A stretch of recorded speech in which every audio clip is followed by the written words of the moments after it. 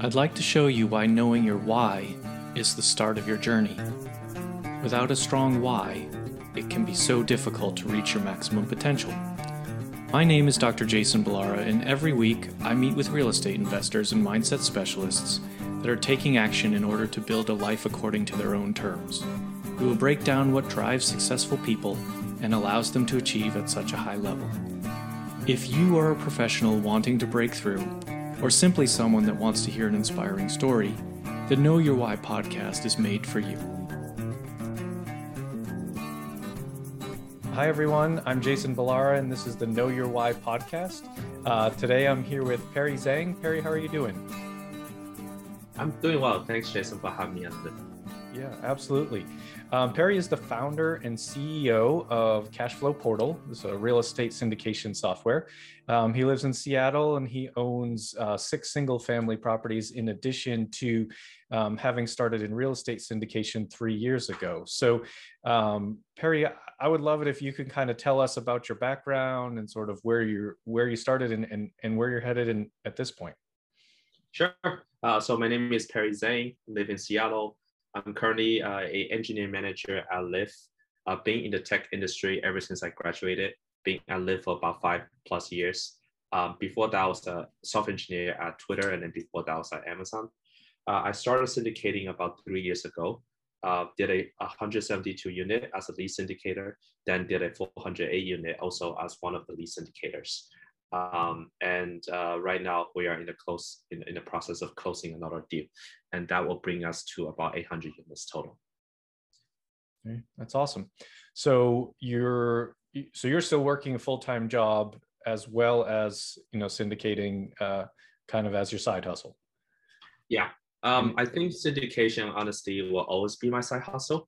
I don't think it fills up all of my time, and I do believe that I don't really identify myself as a full-time syndicator. It's something it's almost like a passion project. Yeah. Oh, that's cool. I think actually I think that's really great to sort of dive into, because a lot of people look at syndication and real estate in general as the sort of ticket or pathway to getting out of sort of the regular job. But like yourself, I don't really intend to leave my life as a veterinary surgeon. I enjoy that. So, I see syndication as side hustle or a second job, however you want to look at it. I think, the idea is to kind of build it in such a way that you can do both without sort of running yourself into the ground. So maybe let's dive into that. What have you done? And I mean, I think doing, your first lead syndication on 100, you said 176 unit? 172. Yeah, 172 unit. Yeah. So that's, I feel like that's a pretty big deal, for a very first one. So maybe let's talk a little bit about that, sort of how you did that, kind of how that worked for you. I know, and I'm sure you'll get into it, but there are some hurdles or obstacles, for people to get over in the beginning. So let's talk a little bit about it. Yeah. So maybe let's focus on how we got the deal and then how we got it under contract. And then maybe we can talk about how we go about equity raising. So we joined a mentorship program a year before that. And it took us about 9 months to get the deal under contract, get a deal. And during that time, we underwrote probably more than 50+ deals, made a bunch of offers, got into the best and final at least 5-6 times. And then finally, this is one deal that we got under contract. It helps also to say that we actually did a full cycle syndication, quote unquote, or JV on a 7 unit a couple years prior to that. So we have some experience, this is our second rodeo, but it's on a much, much bigger scale, right? Yeah. So we have raise some money and buy a 7 unit in Tacoma, Washington, and we sold that and made about 60% profit for our investors in a year and a half. So we have some success with it, but this is a different beast, right? It's agency law. As I know, it is got you have to have the resume with Fannie Mae and Freddie Mac and so on. Towards that end, I think having a mentorship program does help. it helps you to have some kind of reputation so that the commercial brokers take you seriously. And it also helps to say that they can vouch for your character and your work ethic and the fact that you can close on the deal. We basically convince our coach in the program that we are good. We kept underwriting, we showed them our underwriting, and we do our due diligence. We talk to the property management company to get pro forma. We talk to the tax consultants and so on and so forth. And after a while, the coach told me that, Perry, I like what I'm seeing. You are, you ask all the right questions. You're able to challenge on some assumptions that I didn't even know about. If you have the next deal, I would love to be your co-sponsor. And so that's what gave us confidence. And it's just a matter of time that you get a deal. But that first 9 months going from 0 to 1 is probably the hardest, right? With these commercial properties, you don't really do any advertising. You don't send out letters to like owners or anything. It's all through the commercial broker. So the first couple of months was just building relationship with the commercial broker so that you are on their email database. And whenever they have a deal, they'll send you a link. You'll sign up with, you'll get access to their box and you will see their rent roll and T12, T3, and you underwrite it. And then you go on the property to tour. I live in Seattle. All that 172 unit is in Dallas, Texas. So I was very fortunate to have a business partner that lives in Dallas full time, and he's asset managing and doing real estate full time. So you do need that kind of boots on the ground. So that's sort of the factors that went into how we got our first deal. Okay, sure. And I think there's a lot of really good points there. I mean, you have, as far as agency debt goes, or not even necessarily just agency, but almost any of the commercial financing, you've got to have someone on the deal who has net worth, liquidity, and experience, right? There's those three things. And although you had the 7 unit, without that being agency debt, they're unfortunately not going to, that's good experience, but it's not going to, qualify for agency debt. So you have to have someone with a bit more experience and bring them into the deal. And, you did exactly what you need to, in the sense that you prove yourself to your mentor that, hey, I'm worth, sort of trusting and investing in. So that's perfect. When did you close on that deal? Yeah, so we joined the program in 2018 July. We got our deal in maybe June of 2019, and we closed on September of 2019. Okay. So almost 10 months after we joined the program, we got a deal under contract. Okay. And then you had it for a little while and COVID hit. So you've sort of experienced managing through a global pandemic. So how did that go? Yeah, so fast forward during the COVID, our rents were actually we're doing really, really well during COVID. So the property is a pretty large value add. So we did a lot of renovations. And during that renovation period, there were a lot of economic vacancy. That's a true story. But then when we finally finished the renovation, COVID hit. Then we're like, okay, well, that's kind of not good. But we survived through the COVID. We did not decrease our vacancy because there's two pools, right? One is the market pulling it down, but then our asset has become more attractive to the tenants. So that's kind of keeping it afloat. After the COVID, kind of like we came out of the pandemic, the property is on a tier of doing really, really well. Right now, 99% occupied. We have like 1 or 2 vacant units, 1 out of 172. Income and it's all-time high. Every month is breaking last month's records. We bought it for 13.5. We put in $1.5 million of renovation-ish. And so for a $15 million total. And right now we are, thinking about putting it on the market, and the whisper price is $21 million. So we are more than doubling investors' money at this point. Yeah, I mean, maybe we will, maybe we won't, but we did a good job on that first deal. And I knew we did a good job because we were very methodical about what renovations we need to do and the timeline and the velocity we get them done just in time for the COVID, right? Well, not in time for the COVID, but just in time for that we got to get out, got that taken care of by the time that we wrap up the operations. The timing worked out such that you had most of your renovations done before COVID hit. So that's good. That's lucky. I think that worked out well for you. And I mean, I think, you know, the country has seen that throughout the pandemic, most multifamily has performed very, very well. So whatever, for whatever reason you want to attribute that to, and I'm sure a lot of that has to do with your team's, you know, asset management and the renovations and things like that. And probably some of it has to do with the government pouring all kinds of money into into the economy. So there's lots of good reasons, but you have to make the best of it.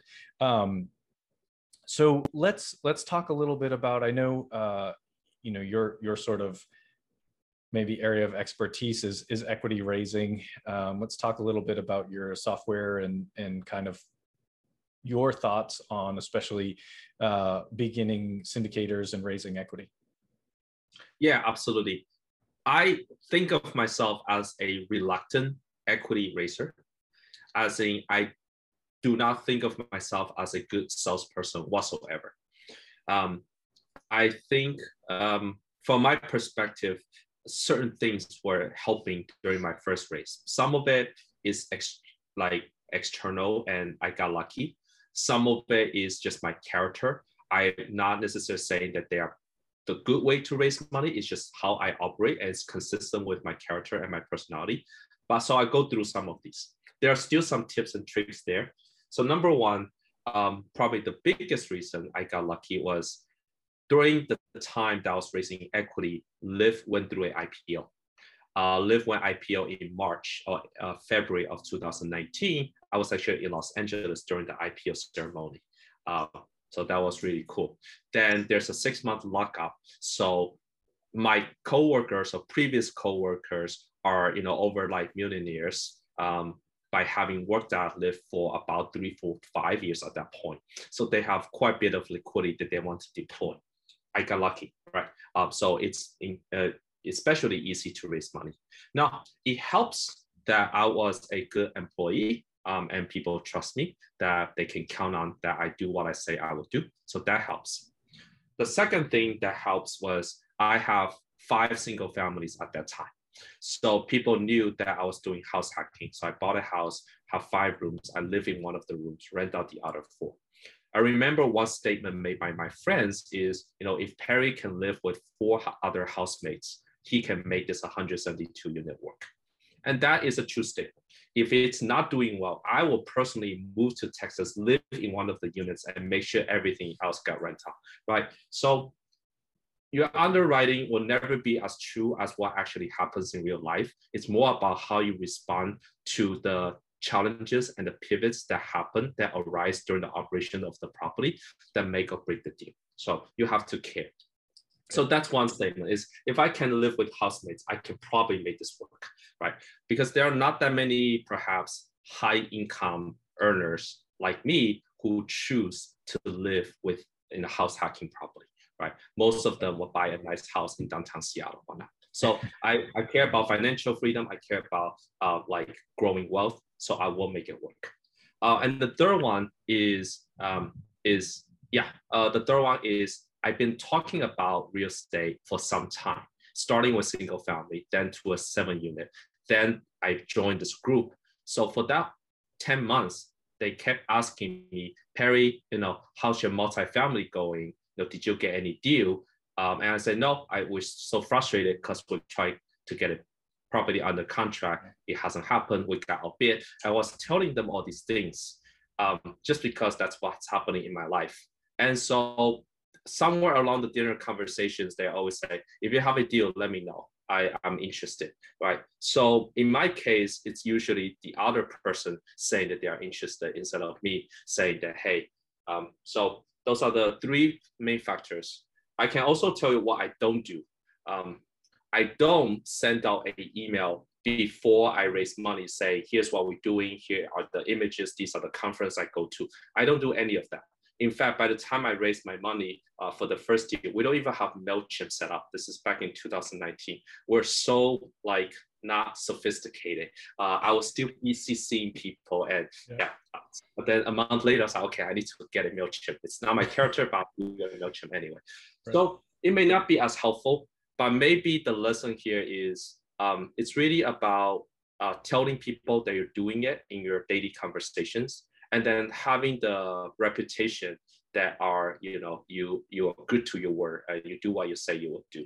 And having a I like to think of people that are driven, and they're results oriented, instead of folks that are perhaps come across as flimsy. There are a lot of people, they say, oh, they'll do a lot of things, but they actually, like 2 years later, they're still working out, right? So I think this is what I learned. A lot of emails and fluff and like hype don't get you investors. They never do. If you are modest, driven, hustle, and people can see the drive, people become good friends with the folks that are very outgoing and charismatic and hyped out in parties. But when it comes to investing, they may invest with the folks that just maybe implicitly trust. But then again, I'm not on the other side, so I don't know if that's a true statement. It's just, this is what works for me. Yeah. I mean, I hope you're right, because that's I have that same sort of approach to this. I am a sort of reluctant capital raiser. I think I've never considered myself a salesperson. I'm a veterinary surgeon. I know that I'm very good at it, and so I tell people, this is what your animal needs.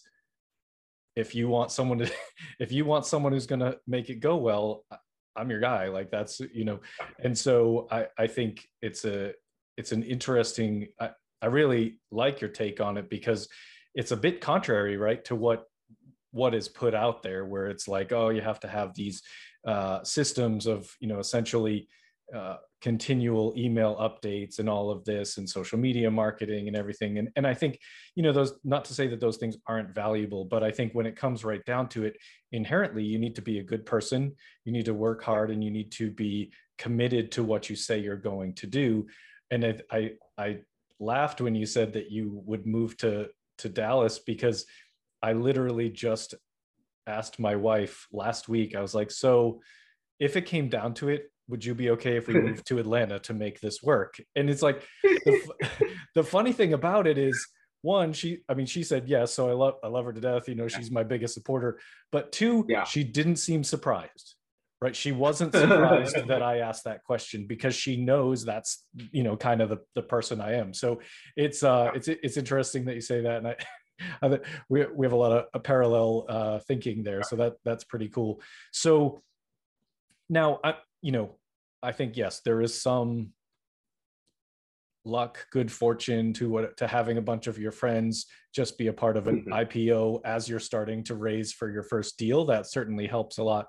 But it's not that's not the only thing, and it's also not your only deal. So unless you are part of another company that IPO'd after that for your second deal, it's not applicable every time. So maybe talk about what else, how it sort of worked since then.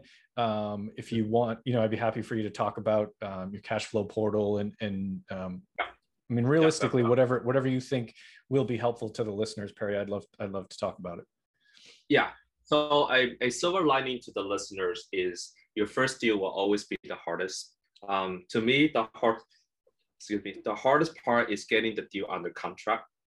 When you have the deal under contract, especially if it's a multifamily in Texas or Atlanta, these are like legitimate markets with legitimate commercial brokers, chances are you're probably gonna go to close it.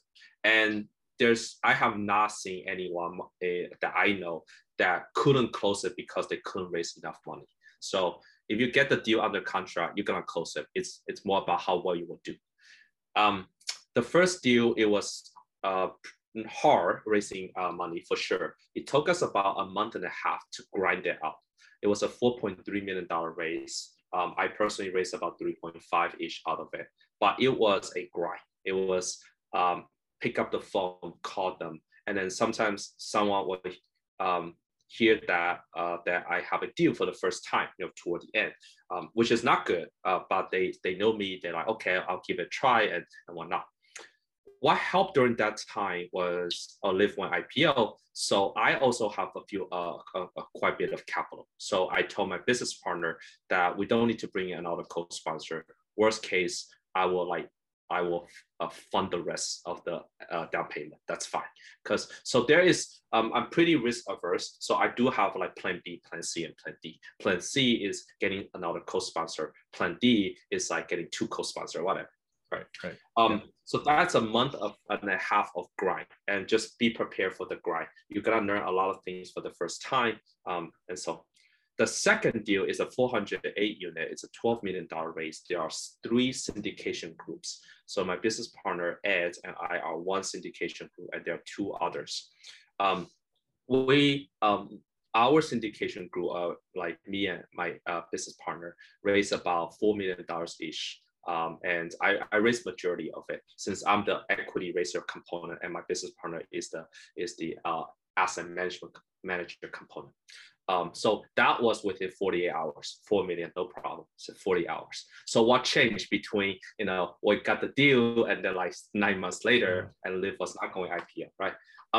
What changed was that people saw that we did a good job. Even though the deal, during COVID and whatnot, they saw that the business plan got executed.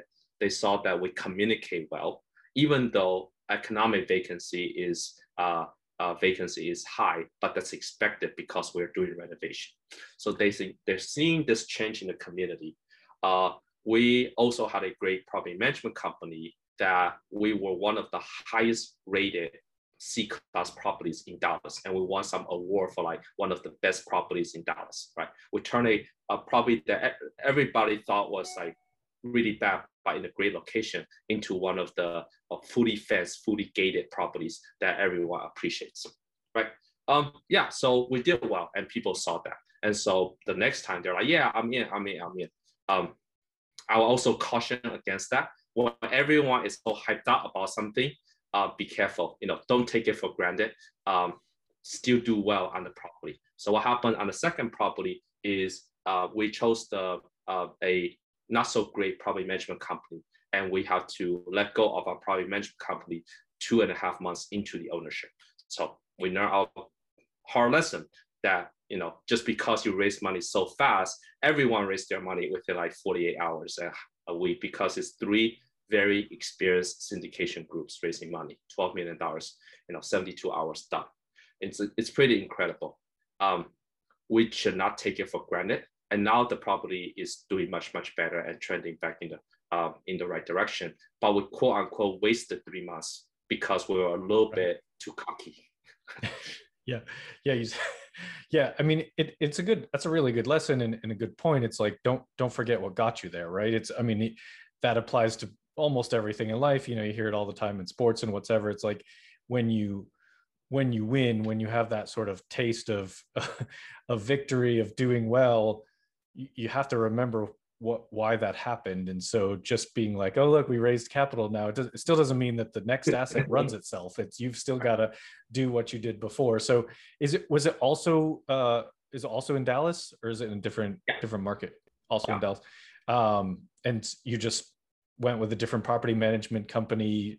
I guess I'm just asking because you said you were very happy with your initial property management company, but then went with someone else. So I didn't know kind of rationale behind that. Yeah, good question.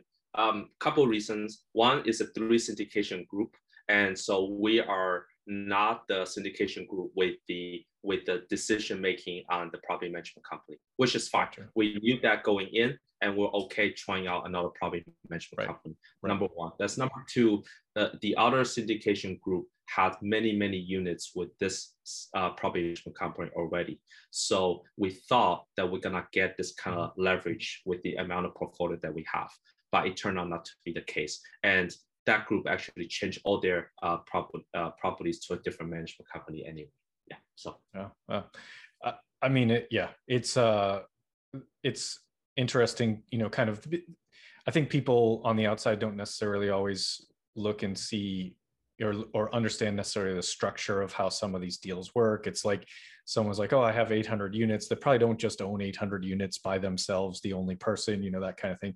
And so it speaks to the importance of working as a team and really sort of clarifying roles and what each partner is really responsible for. So I think that's actually another good. I feel like you're just full of great lessons here. So that's very good.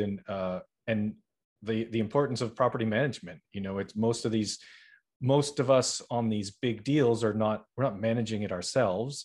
And so you've got to find, a reliable, reputable property management company that can execute the business plan that you've set in place and be able to work. And if you don't, I think, sort of commendable that you realized it quickly. And you didn't let it kind of linger on for years, sort of just hoping that things would get better. You recognized it quickly and remedied the situation. So I think, although you had what you say is, sort of, you use the term wasted a couple months, but almost maybe that's a learning lesson and something that as an investor, perhaps in the next deal, people look at that as a good thing, right? You said, okay, look, this is not working. You quickly assessed that and made a change. So I think, to me, that's just another positive towards how you're managing this. So I think it's very good. And yeah, congratulations on such a big raise in a quick time. That's fantastic. Well, do you want to talk a little bit about Cashflow Portal and sort of how are you using that just yourself, or is that something that is sort of other people can be on that portal as well? Absolutely. So it was created just to help myself and solve my pain point. It is now taking off in a great way, and I'm so excited. Last few weeks have been super busy. The software is being used right now to raise about $35 million for 5 syndication groups. So very, very exciting stuff. Having raised using DocuSign and manual process, and right now we're doing a raise with the software, I can tell you software is 10x better. The process from a syndicator perspective, what the syndicator had to do is, before there's a software, you need to send out a DocuSign. You need to fill out all the DocuSign labels, send it to your investor.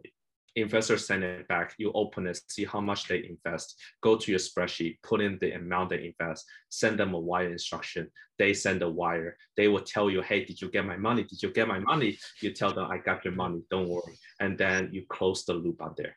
Then every month, you give them a monthly email, which is expected every 3 months, 6 months, you give them a distribution. And so there's a lot of paperwork. Some people might want to change their address. They definitely want their K1s by end of the year. They sometimes need to change their entity information, or they want to change their bank account, et cetera, right? So quite a bit of stuff to manage.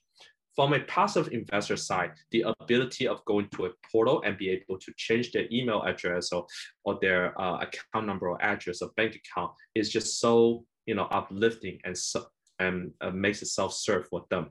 They also feel like, okay, this is legit. You have a website. I can do it on the portal. It looks professional. It gives you a sense of kind of legitimacy or like, yeah. And having a portal also makes them feel like, okay, seems like you guys know what you're doing because you at least have a website, and there are all kinds of tutorials out there to help me as a passive investor on what questions I should be asking. There are a lot of first-time investors that will be asking, what is an IRR, right? They're very smart, but they just don't know what IRR is. Yeah. So maybe just send them an article from the site that, hey, here's what the IRR, how much the money is are the syndicators putting in. Yeah, you can mention on the webinar, you can mention the email, but if you put it as part of that landing page, you will also avoid a lot of the questions. So the value proposition is saves time for the syndicators, and for the passive investors, it makes it for a much more streamlined experience, right? Like when they wire the money, there's a button that says, I just wire my money, can you check? Instead of sending an email saying, I wire my money, can you check? Right. So all kinds of methods.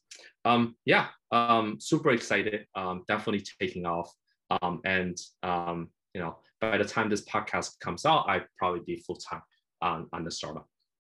Fantastic. Congratulations on that. I think those portals do make a big difference. And I think in efficiency and, sort of investor presentation, I think any of that, it helps really, like you said, on both sides of the transaction. It's a sort of win-win for everybody. So that's pretty great. Perry, let me maybe we'll move to sort of the section where I have questions that I like to ask every guest. Sure. We'll kind of get some of those. So the first one is sort of obvious in relation to the name of the podcast being Know Your Why. My question for you is what is your why? What drives you? What motivates you to kind of keep succeeding at this high level? I want to say it's high level. I feel like I still am trying to be better. That's a good question. What is my why? I know I'm very achievement oriented, and I like to go into areas where I have a competitive advantage.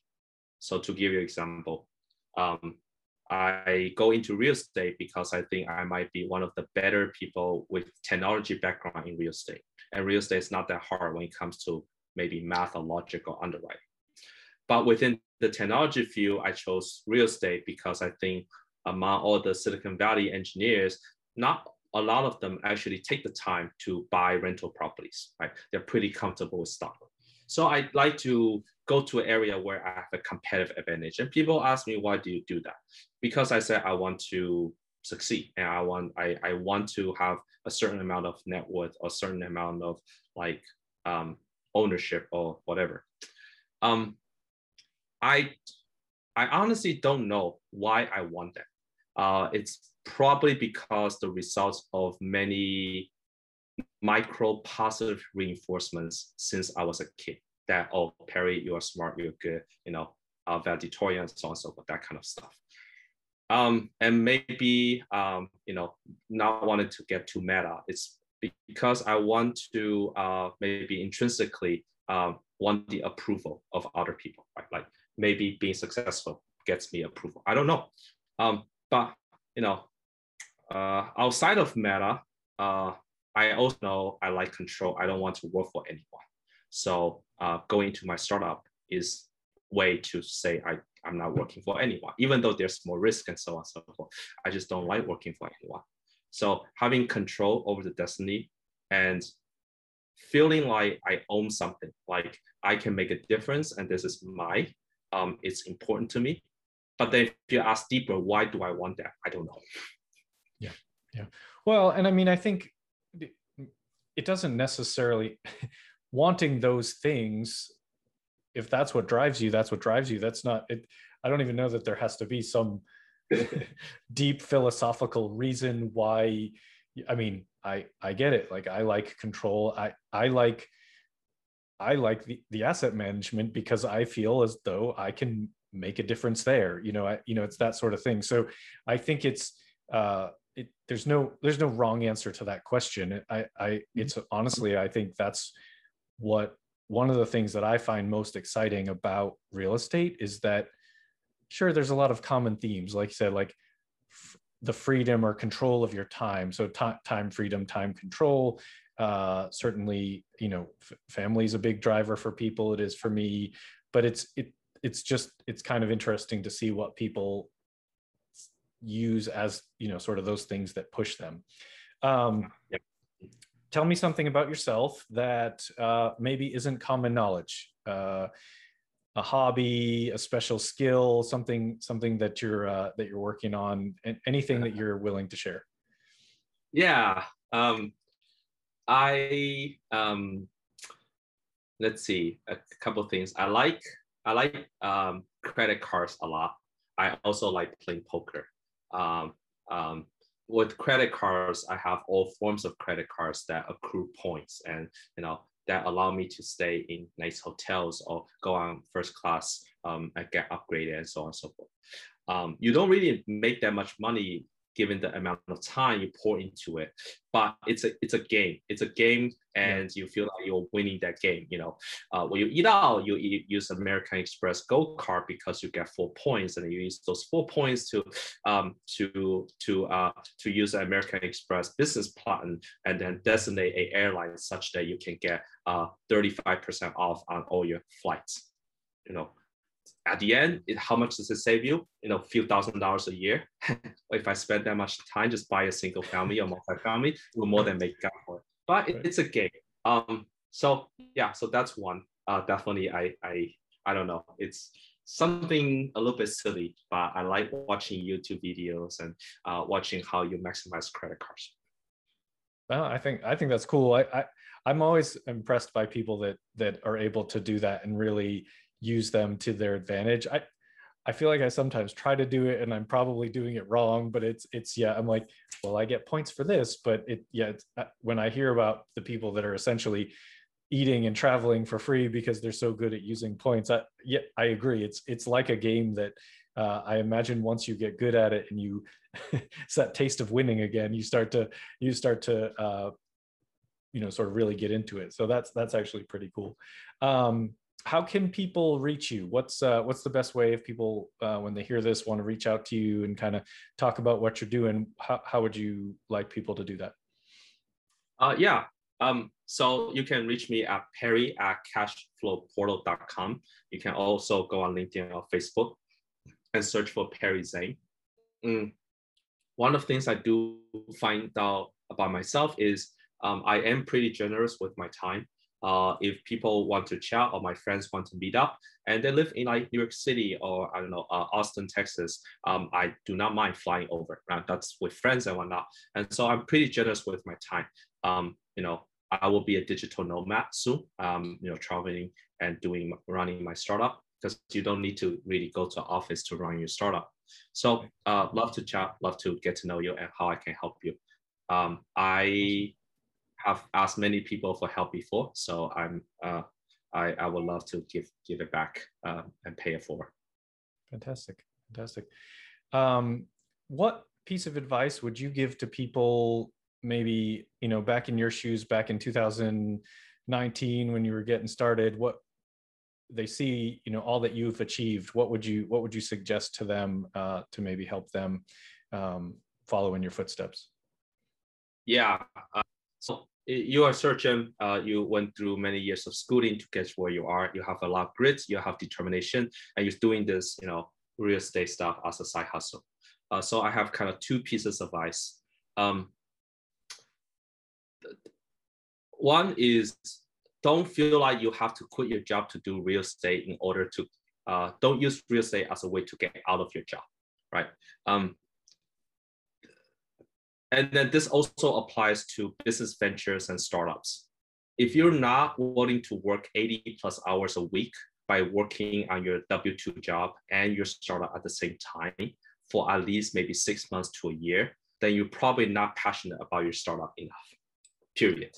I don't know how other people do it, but people are like, oh, I'm gonna quit my job and start a company. No, you don't know the next 1 year your startup is gonna make nothing. And yeah, the same thing with real estate. I'm gonna quit my job so I can do flips full time. No, do a flip while you have the job, then do another one, and then do another one, and then quit. And so in my opinion, there may be some people they're actually not good operators, and they just use real estate as a vehicle to get out of their current situation.